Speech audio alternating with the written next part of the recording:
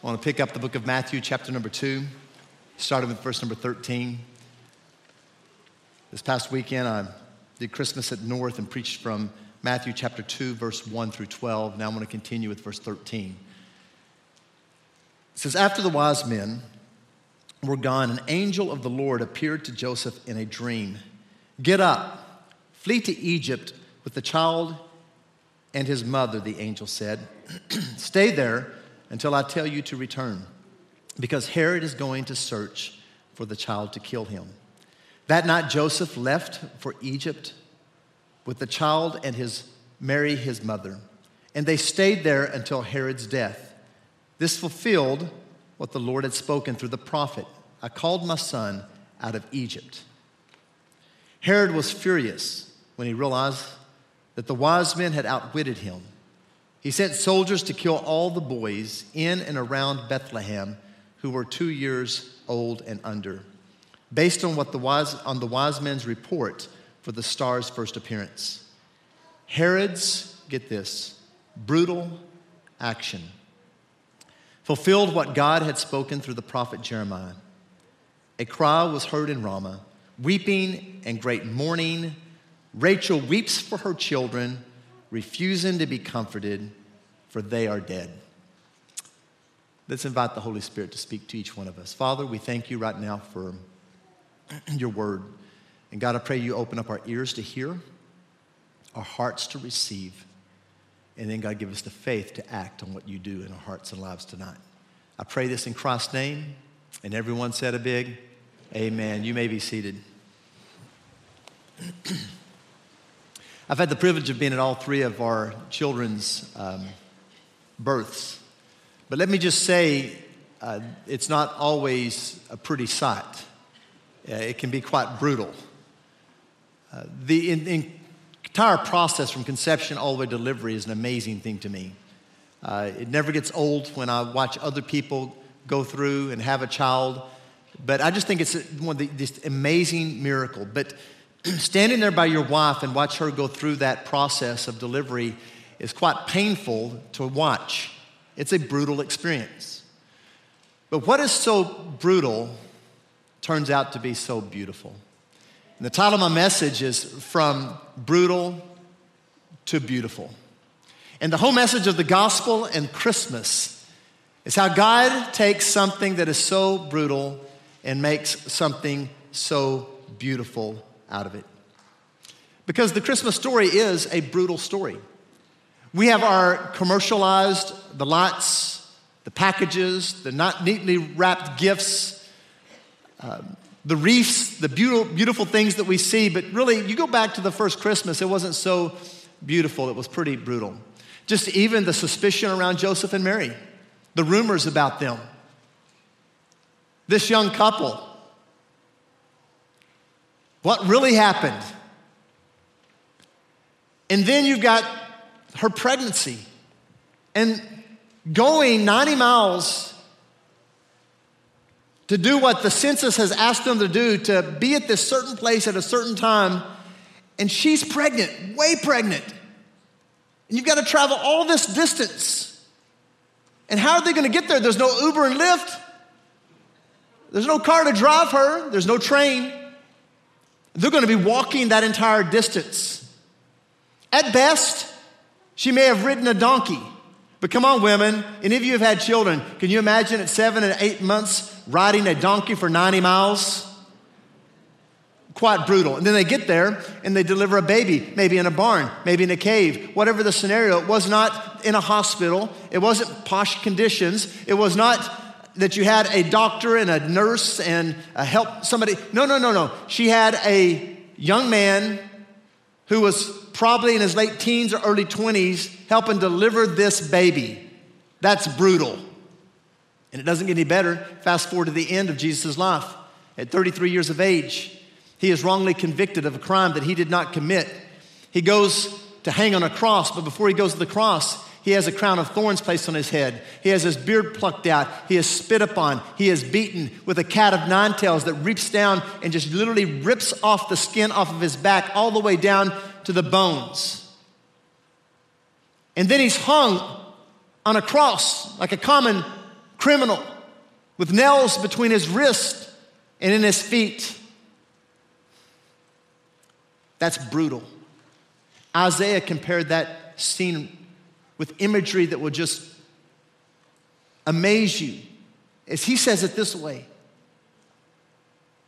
you could not even recognize who he was on the cross. In fact, he says to even look hurt, you could not stand to look up on the scene that was before you. That's brutal. Oh, but God takes brutal things and he makes beautiful things out of them. And in your life, maybe you're dealing with some brutality, some struggles, bad things. In this story that we just read, Herod did some brutal things, killing every child in and around Bethlehem, 2 years of age and under. That is unthinkable. It says in the word there, his brutal actions. And maybe some of you are facing brutal things in life. We all face them. Sometimes they come as unexplainable problems. Stuff like, what's happening? What's going on in my life? I mean, COVID-19 is that, right? Out of nowhere comes unexplainable problems that we're still trying to get our grasp on. We're still trying to figure out. And something we can't even see has caused the whole world to come to a sliding stop. The economy has been frozen. Things have changed drastically for all of us. Unexplainable problems, and they come in many forms. How about unbearable people? Sometimes we have those in our life. Matter of fact, some of you are going to gather with people over the next couple of days that are unbearable. I mean, like that cousin, that uncle, that aunt, whoever it may be. Some of you may live with unbearable people. Some of you work with unbearable people. Some of you have a neighbor that's unbearable. Some of you will run into somebody at the store or supermarket that is unbearable. Some of you were driving down the road today and were cut off in lane, and you know what? You realize they're unbearable. And then there's unavoidable pain. We all have unavoidable pain. It's coming our way whether we like it or not, in some form or fashion. Maybe it's physical and our body hurts. Maybe it's from past decisions that we made.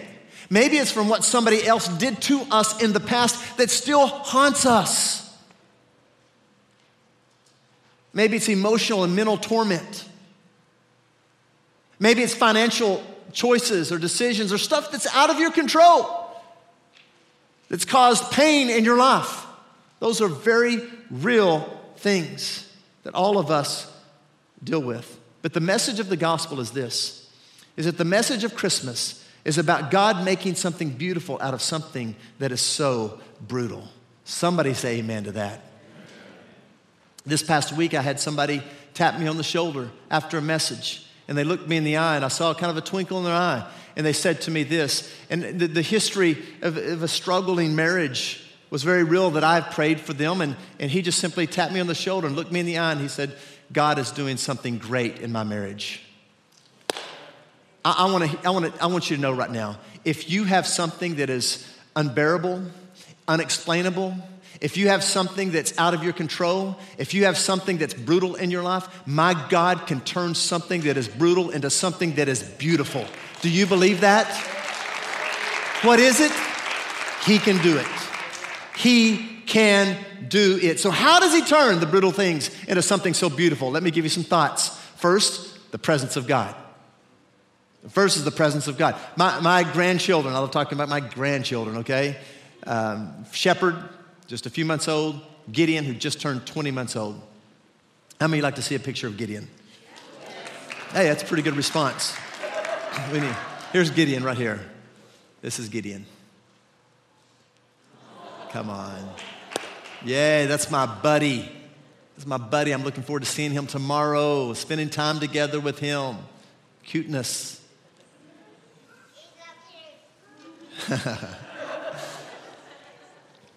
But lately, he's been going through some phases where noises scare him, strangers.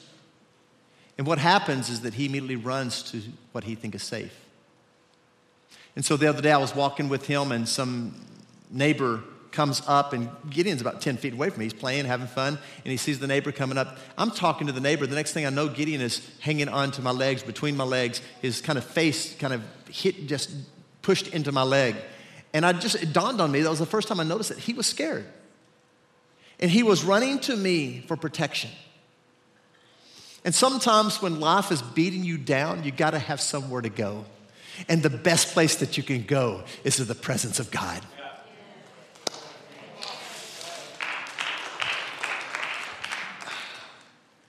The Bible says, and the Lord appeared to Joseph in a dream. Did you get that?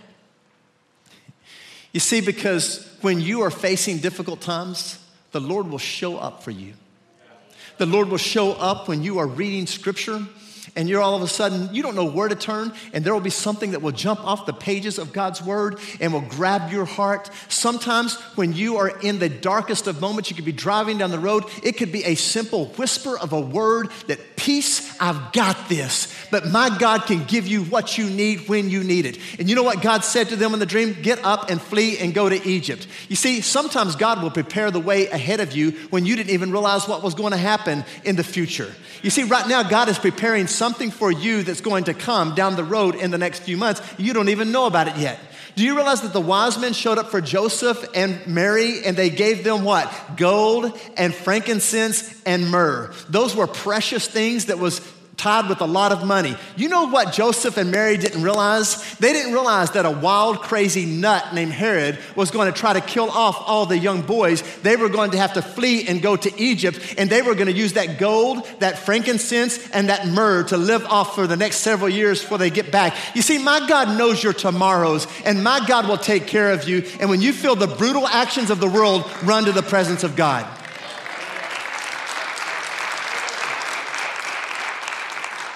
Also, the promises of God are very important. When you feel life beating you down, when it's uncertain, go back to the promises of God. About a month and a half ago, I had a CT scan, entire body CT scan. When I got done with that, they began to point out all of the issues in my spinal cord. They talked about all of the deterioration, specifically the L4, the L5, and they began to name all this stuff, and they began to ask me, like, are you in pain? What is your pain level? And I'm like, I'm not in pain. And they're like, man, this is quite amazing, because we see people that are not near this bad that are in much worse pain than you are.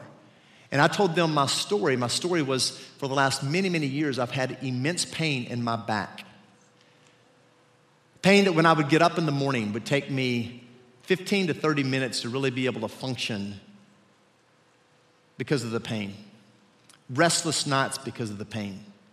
Sundays were one of the worst times for me, because I would be up on my feet from about 7 in the morning till about 1 in the afternoon, non-stop standing, talking to people, worshiping, up speaking. And I would go home, and the rest of the day was miserable for me all the way into Monday of trying to recover because of back pain. About 12 years ago, a physical therapist in church, a friend of mine, really began to say, hey, I feel like God has given me something for you in regards to changing your posture, changing your spinal cord. And he said, but it's going to take a lot of hard work. It's not going to be easy. I'm going to give you a regimen. I'm going to give you a sleeping way to sleep. I want to give you all this stuff, but you can't just do it a little bit. You're going to have to do it day in, day out, hours on end. You got to be constantly aware and begin to reshape how your body is structured. I accepted that challenge and I put it into motion, and it was brutal. It seemed like there was more setbacks than move forwards. It was hard, but I kept working the promise that he gave me, and I kept doing what I needed to do. And about 4 years ago, there was a shift that I began to notice.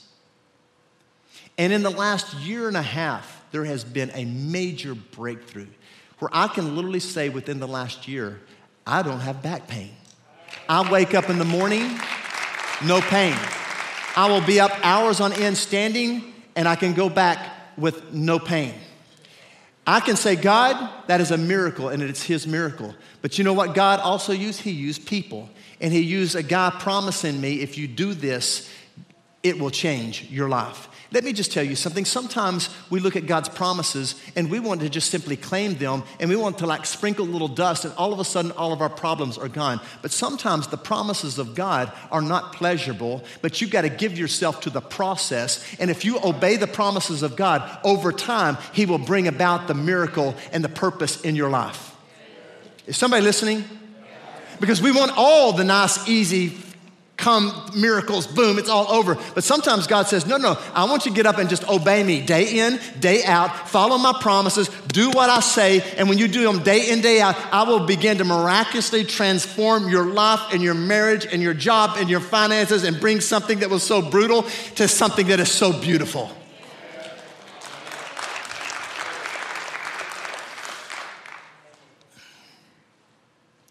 The last thing is this, is the pardon of God. Let me give you a definition of pardon. It's the releasing from an offense without exacting penalty. Releasing from an offense without exacting penalty. Over the next few weeks, you're going to hear a lot about presidential pardons. And it's not something unique to President Trump. It's something every president has done at the end of their time frame in office. As of about a week ago, President Trump had pardoned like 28, I believe, but you can expect many more to come. Barack Obama did around 200. George W. Bush did around 200. Clinton did about 300 and something. The other George Bush did like 180 something, 150 something. Ronald Reagan, 350 something. It's a very common thing. And what happens is that they have the right to give an executive order that no matter what that person has done, if the president signs off a pardon on them, whatever has been hanging over them, whatever they've been charged with, is immediately erased and removed. Think about that for just a moment. Think about the impact that is for somebody's life. And so there's been presidents, and President Trump will do the same. He will sign off on somebody that may be in prison. And the moment he signs off, somebody will walk up to that prison door, put a key in that door, open it up, and raise it up and say, "You're free to go." I want you to hear me. Because what Jesus did on the cross, when he said, "It is finished," and it looked so brutal, and he took his last breath, when he said, "It is finished," he was opening prison doors for you and for me.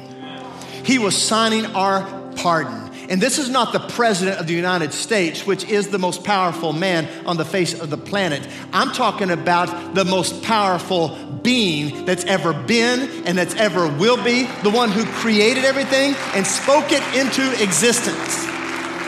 He died upon that cross and said, "It is finished." He went to a borrowed tomb because he was only going to need it for 3 days. And at the end of 3 days, he kicks out the end of the tomb, victorious over death and hell, convinced and signed our pardon forever. The question is, have you received that? So while the prison doors have been open, have you walked out in freedom? Have you received the forgiveness that God has given you? It's kind of like me. Even if somebody in this place says, "You know what, I'm going to pay off Pastor Rodney Fouts' and Shannon's mortgage. They're not going to ever have a mortgage again," which you can do that. I'd be happy if you did that. But if I continued to pay that mortgage after it's paid off, it's ludicrous. And there's a lot of people that live their life that way. They're trying to pay off something that Jesus paid for them. You can't do it. For some, Joseph, you got this cloud that's hanging overhead, and we're still allowing that cloud. When God has actually removed that, you know what? If there's any condemnation, if there's any shame, if there's any cloud of doubt, it's because the devil is lying to you, and he is the father of lies. My God has taken your sins, and he has cast them as far as east is from the west. He has buried them in the sea of forgetfulness. Though your sins be as scarlet, they shall be made as white as snow. I'm talking about the pardon from God. And all you have to do is receive that pardon. It's been provided for you. It's already done. You have to work for that, but you do have to receive by faith what he has given to you. And when I'm going to pray in just a moment, I'm going to pray a sinner's prayer, and I want all of us to pray it together. And for some of you, you're going to pray this for the first time. But let me just tell you something about praying this prayer. Just because you that pray a prayer does not make you a transformed person and a new creation. Hear me. Jesus never said, pray this prayer, and here's the exact words you pray. You know what he said was, you got to die to yourself, you got to take up your cross, and you got to follow me.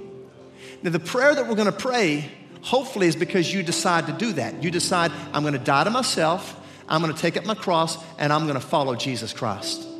And that's not, that you come back to church in Easter and you just kind of check the box every so many times. No, it's like you say every day, I'm waking up and Jesus is my king. The person who signs your pardon should be the one that you serve. He is the one that you go to. Amen. Isn't God's word good? Amen. Would you close your eyes and bow your heads? I want us to pray this prayer together as a church family. Join me out in the drive-in. Join me at Lexington Correctional Facility, at Freedom House in Guthrie, in Oklahoma City. Let's pray this together. But for some of you, it's a prayer that you are now leaving your old way of living. You're a new creation. Old is gone and all has become new. Let's pray together. Say, Lord Jesus, I thank you that you have pardoned me. You have forgiven me of my sins. I receive that pardon in your name, the name of Jesus. Amen.